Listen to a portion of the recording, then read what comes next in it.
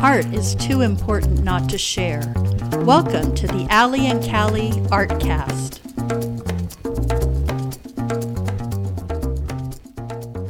Hi, I'm Allie. Hi, and I'm Callie, and we're with the Coeur d'Alene Arts and Culture Alliance. Welcome, everybody. Yay! Woo-hoo! And today we are recording in my office. That's right. Yeah, which is kind of fun, a little different, different scenery, which is okay. It's nice. Yeah. It's working. It is. We did it. Yeah. So what's going on with you? Let's see, what's going on? Stu's on the road, which is good. So where'd he go? I think he's going to Colorado. Oh, okay. I forget when this airs, but he's been all over the place, but mostly Colorado, Utah. I don't know. Wow. I forget where else. Yeah. But he's working, and then a lot of his gigs have been moved to January and February. Oh, yeah. So a lot of free time for me in January and February. Because he works with kids in schools. And a lot of the schools have been, they can't have more than 50 kids in a room. Yeah. Especially in California. So they're really and a lot of his schools are in California. So right. It is what it is, which is fine. But he's been doing a lot, and then he's going to do a couple of virtual speaking. I know that's about Stu, but I'm kind of happy when he's gone sometimes. So it's a good thing because I can get a lot of things done when he's gone. You know, I was thinking the other day that our husbands would probably get really good insight into what's going on in our brains if they listen to the podcast. Yeah, but they don't, so it doesn't really matter. So we say whatever we want. That's right. It's the one time I can say anything I feel like. That's right. What's happening with you, Allie? Well, I'm getting ready to go to a family wedding. That's right. And then right after that, I'm going to Rockford, Illinois for back surgery. I know, we're going to miss you, but we want a full recovery and a better back. A better back is the ultimate goal. I know. I'm excited for you. Yeah, I am too. I never thought I would look forward to back surgery. I see it as a extended vacation. I know. Well, let's hope it just goes really well and that it is not a long recovery. Yes, let's hope for that. Yes. Okay. Yay! Well, today we are excited to be talking to Jessica. We are doing this the first time on Zoom. Woohoo! And Jessica Bryant is a fairly well-known watercolor artist who's making her name, I think, all over. Yes. Because she really amazing. Is truly one of the finest watercolorists I've ever seen. Yeah. I've seen a lot. I agree. And her paintings look like photographs. They're so real. Yeah. It's amazing. I know. It's I don't know amazing. how you do it. I know, but welcome, is hard. Jessica. Thank you. I'm glad to be here. Yay. So, Jessica, tell us a little bit about how you got started with art. Forever? Forever. Yeah. Yeah. I don't know. My dad went to art school. My mom went to music school. And my whole life was just both of those. Plus, I loved science and reading and just everything. The whole world is great. Everything's interesting. I'm curious about all of it. So, but art and music are kind of a nice universal that apply to absolutely everything, every field, anything. It can be an outlet for anything you can ever imagine. And so it's kind of turned into a natural place to fall back to. Right. Perfect. Well, what got you into watercoloring specifically? It's a funny story. I hated watercolor with a passion in high school. My instructor's method in high school was not the most conducive to getting any kind of decent results. So when I finally at one point ignored everything he said, I went home and took out one of my grandma's sets of Pelican paints from the 1960s. It was a little set of 5 cake pan watercolors. Oh, yeah. I pulled out a liner brush and I did an 18 by 24 inch painting, scrubbing the brush to get really deep values. And did this painting, went in, didn't tell him that I ignored everything he said. And he's like, oh, you finally get it. Yes. No. He entered it in a show. It got Best in Show, went to Washington, D.C. to hang for a year. And I did maybe one more watercolor painting and was just so done. That was not my thing. I love drawing. I love pastels. And I did, through college, I didn't get a major in art. I liked too many different things. And that didn't seem like a legitimate career choice. Ha ha. Right. Little did I know here I would be. So I picked a different field that let me do everything. And but still, found my way back to it on a fluke. My husband's a software engineer, and Coeur d'Alene doesn't have necessarily the best job opportunities. Mm-hmm. So we relocated for a little over a year and a half to the Bay Area of San Francisco for him to get on with the company. They let him telecommute, so we were able to move back home again. But our kids were really little, and this wasn't my career move, so I was kind of mostly just taking care of the kids. Everything is astronomically expensive, so the whole notion of daycare or preschool was just not even part of not on the radar whatsoever. It was lovely to get the time with my kids, but at the same time, diapers and feeding schedules is hardly intellectually stimulating. Mm-hmm. So after about a year of that, right? After about a year of that, I was going a little bit stir crazy, and saw a catalog of courses at a local art school. And there was a class in watercolor on the weekend. Just like, haha, watercolor. I hate that. I can do that. I'm going to do that. So I went and did that just, as a way to leave home for a little while, have my own thing. Mm-hmm. And it's really funny, completely different approach. I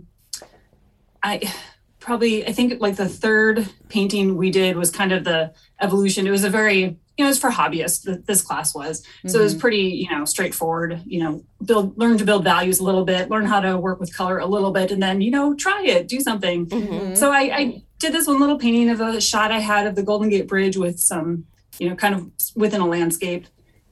And it went really pretty well. And I was looking at it and was like, sent my dad an email, sent him a photo of the painting and said, you know what? I feel like if I really wanted to, maybe I could do this. I said, yeah, I think you could. Yeah. Okay. And that was it. It was like 3 weeks into this class. I was like, all right, I guess I'm going to just make a new career. Right. And this is what I'm going to do. Wow. And, that was in 2007. Mm-hmm. But, at the time, it took a while to get into, how do I put that?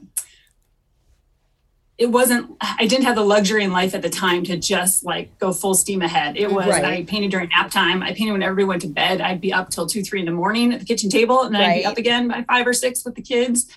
I don't know how I did that, but I did that for a couple of years. And then, over time, gradually got a little more time, mm-hmm. and just pushed really hard every spare moment. Right. And that's just, like anything, if you have a good work ethic mm-hmm. and you put the time in, you will gain skill if you think about what you're doing. And we hear that pretty consistently from artists that are doing really well, that mm-hmm. the main thing just is do it and keep mm-hmm. doing it, do it all the time and work really hard at it. Mm-hmm. And eventually you'll get somewhere. Well, I guess if you're any good, you'll get somewhere. Right. Well, yeah, there's a balance there. Nothing makes up for practice time. Mm-hmm. There's no way to shortcut the amount of hours it takes to get a skill set, because you're trying mm-hmm. to teach your brain and your muscles to do something new and to work together in a different way. Mm-hmm. But there's also the component of, wrapping your mind around getting the intellectual side of what it is you're trying to do. Mm-hmm. And when I teach, that's my big push with students is, for me, being able to articulate what it is that makes this work for me, how I'm seeing things in the first place, mm-hmm. And how I think to translate that. If you can articulate that for somebody else, you understand it all the better yourself and improves your own work too, which I know everybody says that about teaching. You mm-hmm. get better at anything if you're teaching it too. Mm-hmm. But it's, it's so much more effective or efficient to learn if you have somebody. And it doesn't even necessarily have to be, in this case, like an art instructor. It could just be, somebody else teaching you how to see or being around the right person. I grew up with a dad who, by fluke, was just always talking about stuff. So I learned composition without knowing I was learning composition. Right. I learned about, color, all these things. My grandmother painted extensively. So all the houses in the family are just filled with paintings. Mm-hmm. And that was, just the thing to be around and to understand and to see. So that was a lifelong education Head Start advantage that I had, which, it was a slow, gradual drip education. Mm-hmm. You could shortcut that into, a couple of years working with somebody who can articulate the things that they've learned too. So if you didn't get that, but you're interested, if you love something, you put the time in and get yourself access. I mean, goodness, with the internet these days, you can find anything you want to find information on and just hunt down that person who actually can teach in a way that you can follow and understand. Mm-hmm. Right. I know. I always say this. You can Google anything and learn whatever you need to learn, whatever. It's amazing. It is amazing. Yeah. It's so funny that I will have people call me and ask me technical questions about the computer, which because I work on it all the time, they think I know.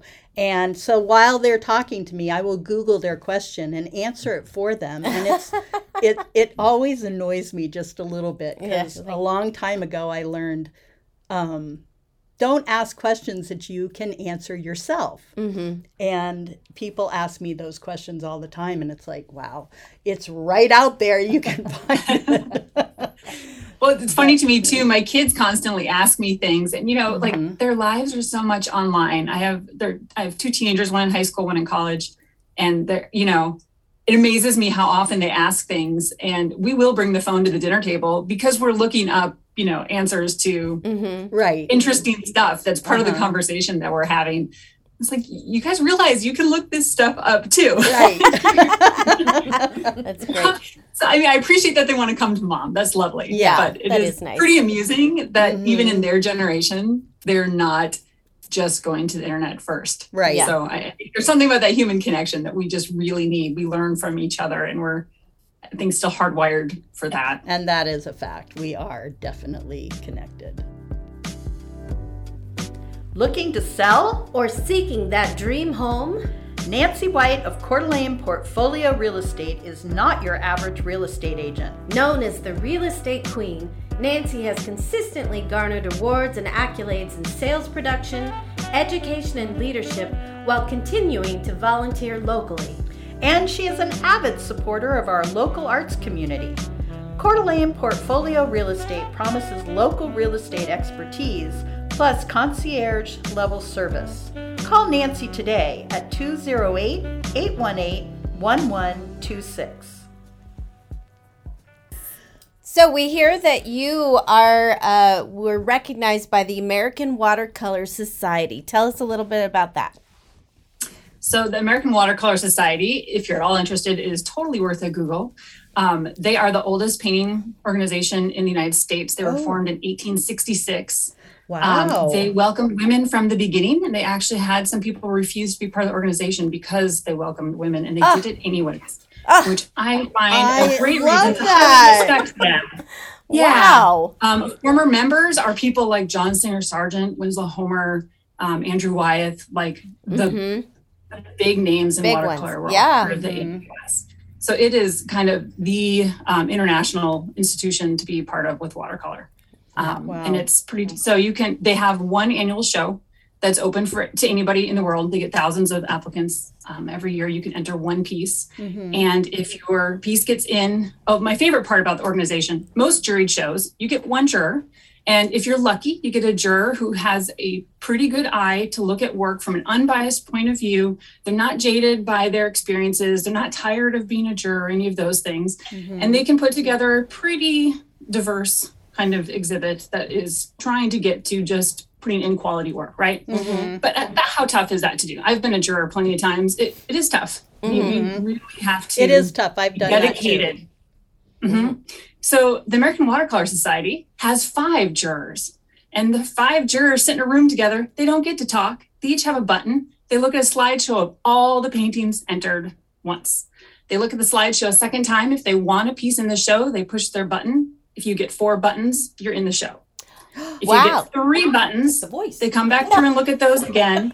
And they don't decide. There's no set number of pieces in the show. So it varies every year. It's usually somewhere around 140, 150 out of, thousands. Right. But that means if you're in the show, 4 of those 5 top artist jurors really wanted your piece to be in the show. That's amazing. And I was supposed to go to the show in 2020. That's the kind of jury I want to be on. Yeah.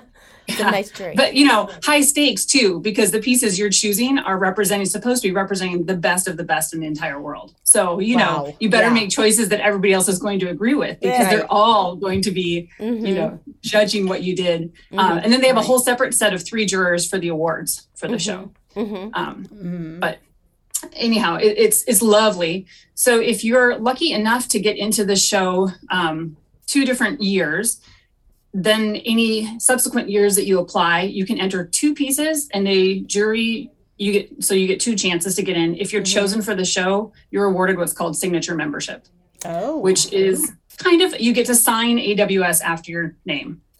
Some people actually sign it. I don't actually sign it. It's listed on my website, but that sounds pretty. That sounds pretty prestigious. Yeah. So that's kind of, I set my sights on that as soon as I heard about them. I entered, the first year I entered was in 2012. It must have been 2013. It was 13. I was lucky enough to get in the first year I entered. Wow. Which was a little bit of a fluke. It was a particularly great painting. The composition was there, which is, really what they look at first. Of course.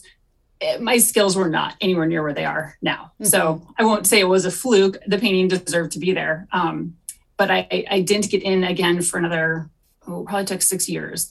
So I got in again in it's weird because you apply in the fall, but the show runs in the spring. So it was the 2019 show, or 2020 show. And then I got in again this last year, which gave me the signature membership. Great. Wow. So yeah, it was pretty exciting. Oh, wow. That's really cool. And their show, so the AWS has, if you ever go to New York and you're interested in another artsy place to go, the Salmagundi Art Club on Fifth Avenue in Greenwich Village is awesome. They have a huge collection of old American artists, like just a whole range. They bought a brownstone in the early 1900s, and that's what they have. That's what they're housed in. They have offices. The art club this is. The AWS has offices there. The Allied Artists of America have offices there. I think there's 1 or 2 other organizations. You can be a member of the Salmagundi Club. It's not cheap. And then you get to do lunches there and use their library and all this stuff. And just walking through is so cool. And they have a great exhibition space. That's where the AWS exhibit is held. It's also where the Allied Artists of America exhibit is held. I was in that show this fall as well. It's great. Do you go back for the show? Are you present as an a featured artist, like we do here at some of our galleries? Sometimes. Like the American Watercolor Society show, there's 1 piece for each artist, and it's not that big. It's a decent sized space. It's not huge. I went first year I got in. I did go to the exhibit awards banquet, which is lovely. It's hard to get tickets because it's not that big a space. It is a big space, but it's not like, Metropolitan Museum of Art big space. Right, yeah. So they pack it with tables, and there's all the artists who live in New York and all of the patrons and so forth who are in New York who have easy access to go. Right. Those of us who don't, a lot of people do fly in for it because it's a pretty big deal. So if you can get tickets and go. Yeah. Like I said, I was supposed to go in 2020. That didn't happen. Yeah. Of course, it didn't happen this year either. Oh, how come? How come you couldn't go in 2020? Shoot. Gee. Yeah. It was highly disappointing. Yeah. But that's all right. Totally. It probably won't be my last time. There you go. There you go. That's She'll be back. Yes, you'll be back. Okay. Right. Yeah. It's okay. I've got my certificate. I've got my pin. Yay. Important pieces happened. So where can everyone see your art? I know you have Red Brick Studios. Is that the only place you're showing, or are you in other places? So Red Brick Art Studio is the working name for a shared art space that I have with Chelsea Cordova and Carol Ruvnak. And we're not a business that has regular open hours per se. We have teaching space and kind of by appointment, and then we do special events. So we do the studio tour. I've done some holiday open houses sometimes, occasionally other things. Once in a while an art walk. It's been a while though. And then I regularly show work at the Art Spirit Gallery. They have the bulk of my work. And I do show some pieces through Coeur d'Alene Galleries as well. And I participate in the March in Montana events that they do. Oh yeah. Right. Were you in their recent Small Works show too? Yes. That was, Callie and I stopped in there. That was a pretty amazing show. Yeah. They regularly get a nice collection of pieces for that show. It's pretty great. Very fun. Yeah.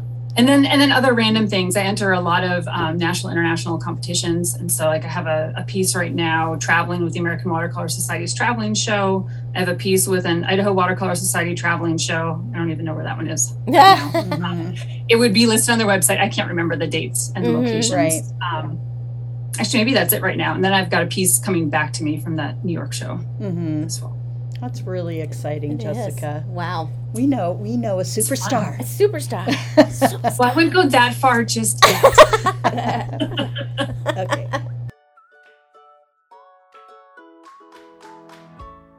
Did you know that right here in Coeur d'Alene, Idaho, we have one of the nation's premier anti-bullying programs for students? Since 2006, Stu Cabe and the Ovation Company has been helping students and educators reach their full potential by following this simple philosophy: work hard, play fair, be kind. For more information on how to make your school a kinder place, visit www.ovationcompany.com. Well, one day this summer, I was out on a paddleboard with my sister, and I was going down this river. That's right. And there, all of a sudden, was Jessica and Chelsea doing plein air on the bank, and we said hi. I ended up getting retrieving some of Jessica's paint. But, it was Chelsea's. I mean Chelsea's paint, yeah. But that was cool. Do you do plein air very often? Not really. Mostly, it's really sad. You know, when we travel, we see all these great things, and we go home and we don't really explore where we live. I moved here because I love it here so much, and I'm really close. I'm right downtown, very close to Tubbs Hill, and I managed to get out there pretty well. But I have to work to get out other places, and I do because that's what I love to do. Mm-hmm. But I end up doing much more when I'm traveling, and I spend a lot of time in national parks and doing a lot of work from national parks. And so when I've been on residencies in parks, I've done some plein air. You sit around a campfire at night, whatever, when dinner's cooking, if I'm not the one having to cook the dinner, a little bit here and there. But that's more like private sketchbook work, sitting around having a little bit of fun. It's not what I'm, at least at this point in my life, it's not what I'm super passionate about doing. I like what I can do with studio work. But of course, studio work for me is building on a plein air experience. Whether I was hiking or painting or photographing, whatever I was doing, it's all about the visuals and my experience with being out in nature in the wilderness. That's what I was going to ask. Do you paint off photos or memory, or how are you inspired to do, like I see the painting in the background, everyone can't see that, but I do. Is that a place you've been to, or is that off a photograph, or that's just a memory? It's combination. I love photography. That's a happy hobby. I started doing photography when I was 6, and funny enough, I was never taking pictures of people, or very rarely taking pictures of people. I've always loved landscapes since I was very, very little. We had an open field out my back window. So I grew up around all the allergens in the world you can imagine, plus some great birds and different things. And my grandparents had retired to a farm. So I spent a lot of time outdoors as a kid. The camera for me is a great sketching tool, but it fails to capture some things the way I would want to capture them. Cameras, like any medium, cameras have their limitations. There's all kinds of great stuff they can do. That's its own whole art form. And what you have to do to be a photographer is not necessarily what I want to do. Right. So I use it for the pieces that help me out. But then there's a lot of observation I have to do, and a lot of memory that comes into play too, because your colors are different. The way details are recorded are going to be different.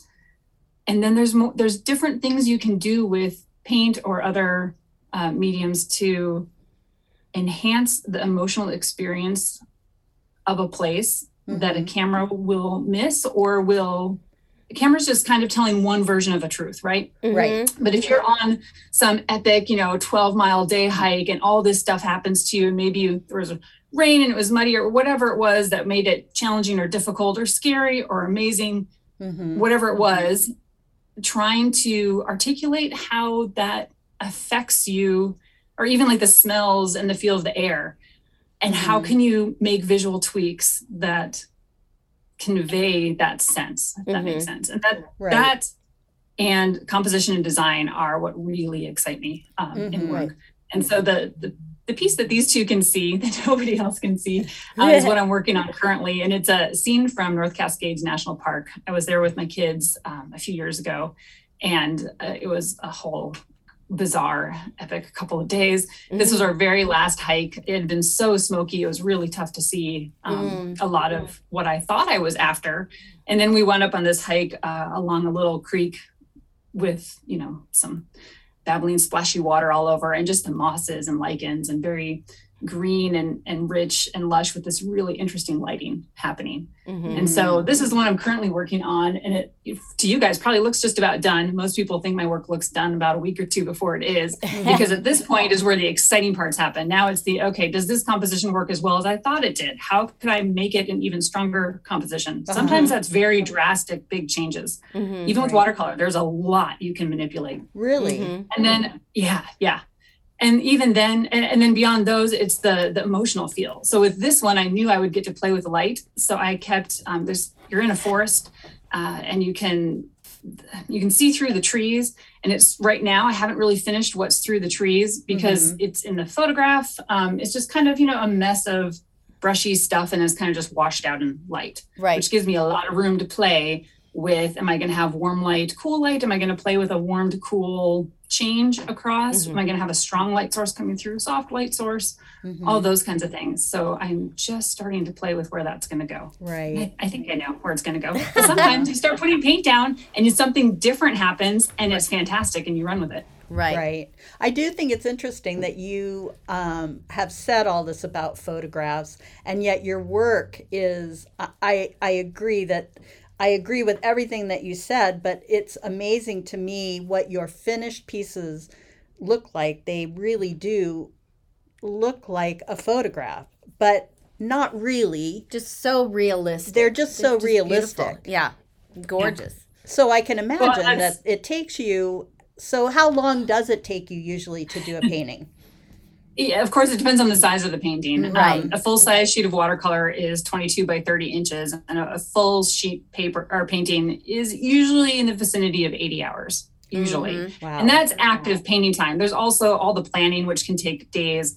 I stretch my paper. That takes about a day, depending on how much drawing you're going to need to do to have your anchor points for where you want to put things. That can take more time.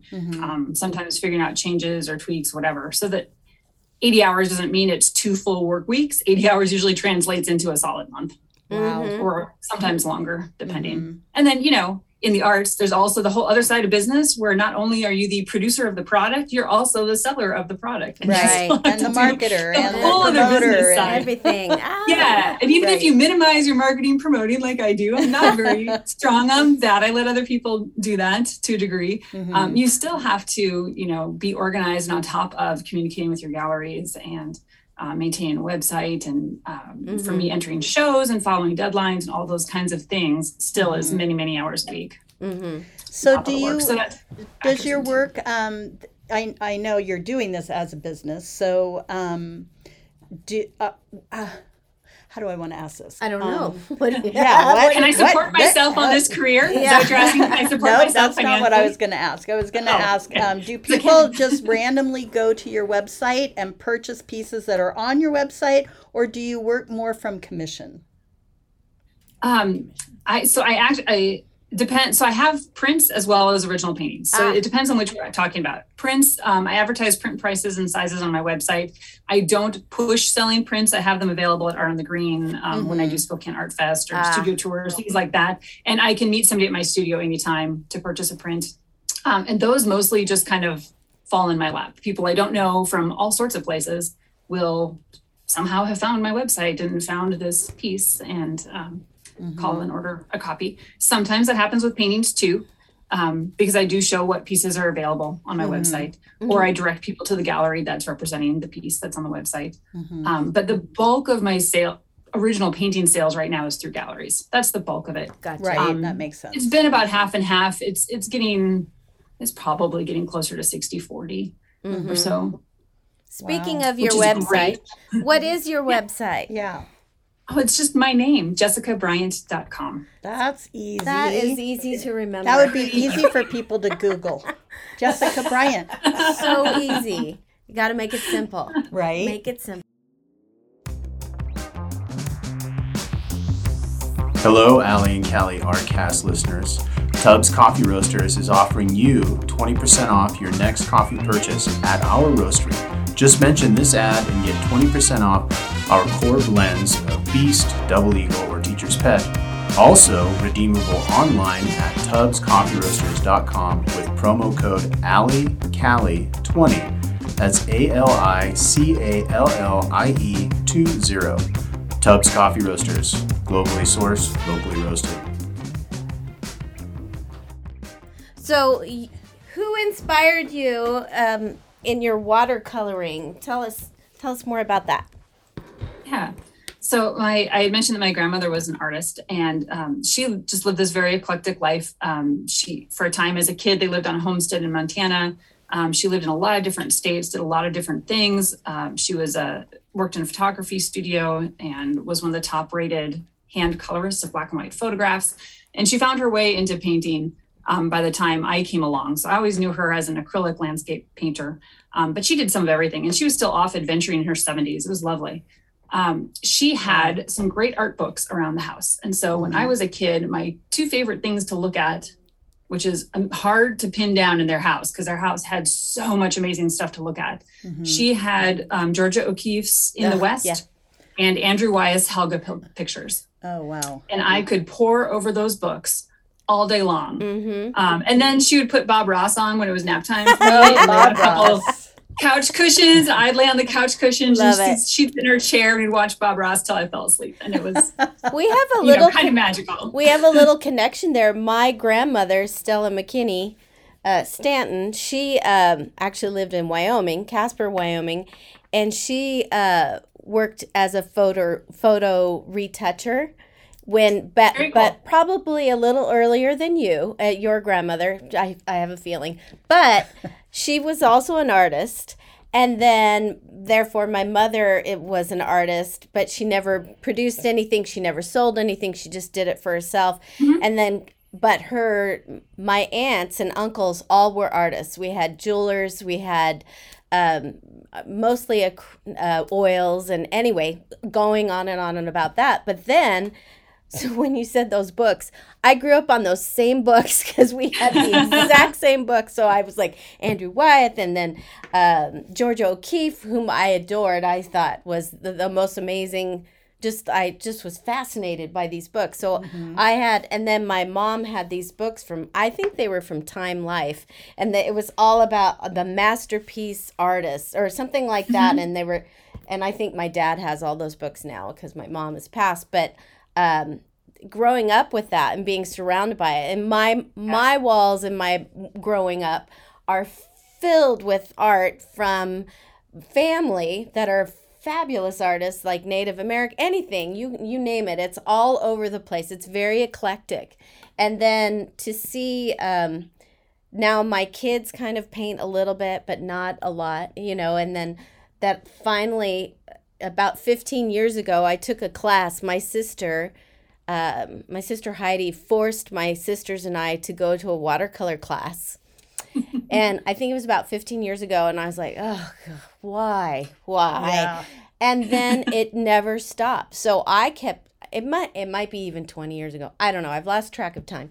But basically, I was the only one who kept painting. I was like, ooh, I love this. So I got really into watercolors. I find it's the most difficult medium to work with, in my opinion. So the fact that you can do this and not have like water splotches and I would just be almost done with the painting, and then there'd be one where I'd be like, it's gone. Right. I ruined it. I agree. I found that watercolor was very difficult, and more for me because I'm very impatient. I want things to get done quickly. That's why I moved to acrylics. But I love your work, and that's the one thing. I just think you've got patience that you would spend that amount of time on the detail of a watercolor painting and it shows. Mm-hmm. I mean, that's your practice, and that you are perfect, I think. Yeah. You're I don't know about that. Perfect. Well, I will say though, there's time and place, right? And so probably that could be a piece of why I disliked watercolor when I was younger. Yeah. But when you're 30 years old and your life is all about little ones and diapers, feeding schedule, watercolor is gloriously intellectual. Like the amount of depth of thinking and self-analysis you can have while working in watercolor is through the roof. And that was what I needed at the time. So that's the way I pursued it. And it became this lovely, I mean, don't get me wrong. There are days where I absolutely hate the things that I'm painting. Not all of being an artist does not mean you're constantly inspired and working from your muse. It's not this amazing, awesome thing. It's a job. It's like anything else. You have moments that are like that, but there's also the slog of getting it done. The planning process is creative. The last 10, not even 10% of a painting, maybe the last 3% is creative. But there's the whole in between where you're kind of just having to get the paper covered with the paint, build out the things you're going to do. And man, if you're getting something like grasses, which are completely painted by painting the space around them because the background is darker than what's on top of it. It can be great. It can also be excruciating depending on where you are in your mindset. So some days I call my mom and she will talk to me for 4 hours while I am painting some boring, awful thing because I can forget the fact that I'm doing it. I have coping mechanisms like crazy. I know what kinds of movies I can listen to. I believe books on tape haven't worked so well yet, but stories that I can listen to and be semi-engaged with. I have enough brain power, but I know it can engage me, but I don't have to watch or really focus. Oh, you could listen to the Allie and Callie Artcast while you're working. Oh, there you go. I do need to get into the podcast. See, and here's why I haven't ended up into podcasts, because that seems like a natural thing is you have to go find them and you have to choose ones. Then you have to line that up and it takes time. Or I just want to paint. I've got a stack of movies. I push one in because it's already here. It's there.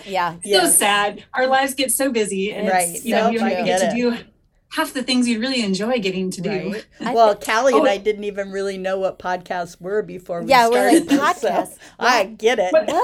What better way to learn? I know. It's like, we're doing it. We're doing it. I do remember when I started painting, though, watercoloring, the SpongeBob would be in the background with my kids. I was like, because I couldn't stand the cartoons, and I'd reach a point, and I'm like, you guys watch this. I'm going to just paint for a little bit, and then they'd be like, Mom, when's dinner? When's dinner? And I'm like, okay, I guess I have to make dinner. Dang it. That's when I knew I might be a little into it. Like, I think I do like this. So, but watercolor, that's, it's not my medium. Well, we're glad it's yours. There's a lot of tricks to learn too. And there are ways that not everybody knows, not everybody teaches, because everyone has a different way of approaching. So if you're a super patient person, you might have all the control in the world that you don't have to worry about these issues. A lot of people do, but there's totally ways to work a lot faster, more fluid, control those water splotches. You don't have to get those. You don't have to work slow to avoid those. You can also work with them and make some cool things with them. I like to blend everything. I blend it all. It became blending. Blending is good. I like backgrounds. So maybe a little bit of the overworking, just adding a few more brush strokes and a few more and a few more. And now everything's kind of all, And then you have a big plate of mud. And maybe your paper is breaking down, so it's got kind of a toilet paper. I have a few of those paintings. Those are some of my best work. I bet you have had a couple of throwaways, right? Anyway, I've never thrown away a painting. Good for you. I am too perfectionistic, I guess. I don't know. It's always I can fix this. I can fix this. No, I'm not giving up. I can fix it. And honestly, you learn how to apply things in a way where even the overworking doesn't look overworked. The piece I got into the AWS in 2020 has a rock in the front foreground that, I kid you not, I redid that rock 20 sometimes. Wow. Scrubbed it out over and over again, had the Mr. Clean Magic Eraser. Scrubbed it with that multiple times. Repainted. There's opaque pigment in there, so, opaque watercolor pigment, which, some purists think that's, oh my goodness, whatever makes a good painting. What's your ultimate goal? I just want it to look good. Painting. And it's funny, it still irks me a little bit, and probably nobody would have had a problem with any one of the first 10 rocks, but it wasn't. as good as it could have been. And I even did all the right kinds of practicing on a glass layer on top first, knew exactly what I wanted. It still didn't go down right. Wow. So, I mean, there is a lot you can do and a lot of overworking that you can hide if you do it right. Yeah. Now that happens very seldom at this point, to be honest. And Yeah. that's just from the hours of doing, you learn how From to the predict practice, those things. right. A lot better with practice. Yeah. Yeah. Yeah. Yeah. Well, But Jessica, still, oh my gosh. your stuff is amazing. Your work is Well, thank you. amazing, and we're all I hope in that awe. I would love to take a class someday. Maybe Yeah. I'd get back into watercolor. Well, if we took it from Jessica, she would teach us those techniques. I know. I wouldn't get so frustrated. Yeah. I don't know. I still like everything right now. I'm a cheerleader as a teacher because honestly, it's half counseling and half teaching because we have to get past our own mental blocks and self-judgments about things. And we talk to ourselves so much more cruelly than we would talk to a best friend. Right. Oh, So that's you true. have to learn how to see the things that are working really well because everybody, even the very beginners, do things that are great. Yeah. All they're noticing is the things that didn't go right, and they're failing to notice all the parts that came together really well and give them a really great framework to continue and make that piece even better. But that's the thing to learn too, right? Right. It's just part of that process. Yeah. Ease up on yourself. Right. Yeah. You are good. Right. Well, thanks for joining us today and being our Zoom guinea pig. It worked pretty well. Yeah, it did. Yeah, we appreciate it. Yay! Yeah. Well, So, go ahead. no, I was just going to say we'll be watching for you. That's right. And we know you're going to be a big name in this. She whole already is country. a big name in Coeur d'Alene. That's right. So don't forget to go to thank you. jessicabryant.com. .com. And the Art Spirit. And the next Art June, Spirit I will have. Gallery. I'm one of their featured artists in June, and I'm that's actually right. doing a bunch of work related to the Kootenai Environmental Alliance. Next year is their 50th anniversary. Oh, that's right. Oh, nice. And we didn't get into it, but most of my work, about half my work is local areas, and half my work is national parks. I do a lot of residencies, artist in residencies for national parks. And my big passion is wilderness and environmental issues and so forth. So I'm really excited to be, I already do focus so much of my work on the Coeur d'Alene watershed, but putting together a body of work this winter for that show. Yay! That's awesome. Well, cool. Well, we'll be anxiously looking for that one too. Thanks so much for joining us. Thanks for joining us. It's awesome. And Thank you so much for having me. Absolutely. So I'm Allie. And I'm Callie. And whatever you do today, make sure it's creative. Add a little flair to your special events with Scraps Barbecue, a great catering choice for your next gathering. Specializing in golf tournaments, sporting events, and more, their commercial kitchen can be on site, or you can choose to have a fully catered meal delivered right to you. Known for their authentic Santa Maria style tri-tip and tequila lime fish tacos, they can customize the menu to meet your needs for groups of 20 to 2,500. Contact Kevin at kevin@scrapsbarbecue.com or check them out on Facebook.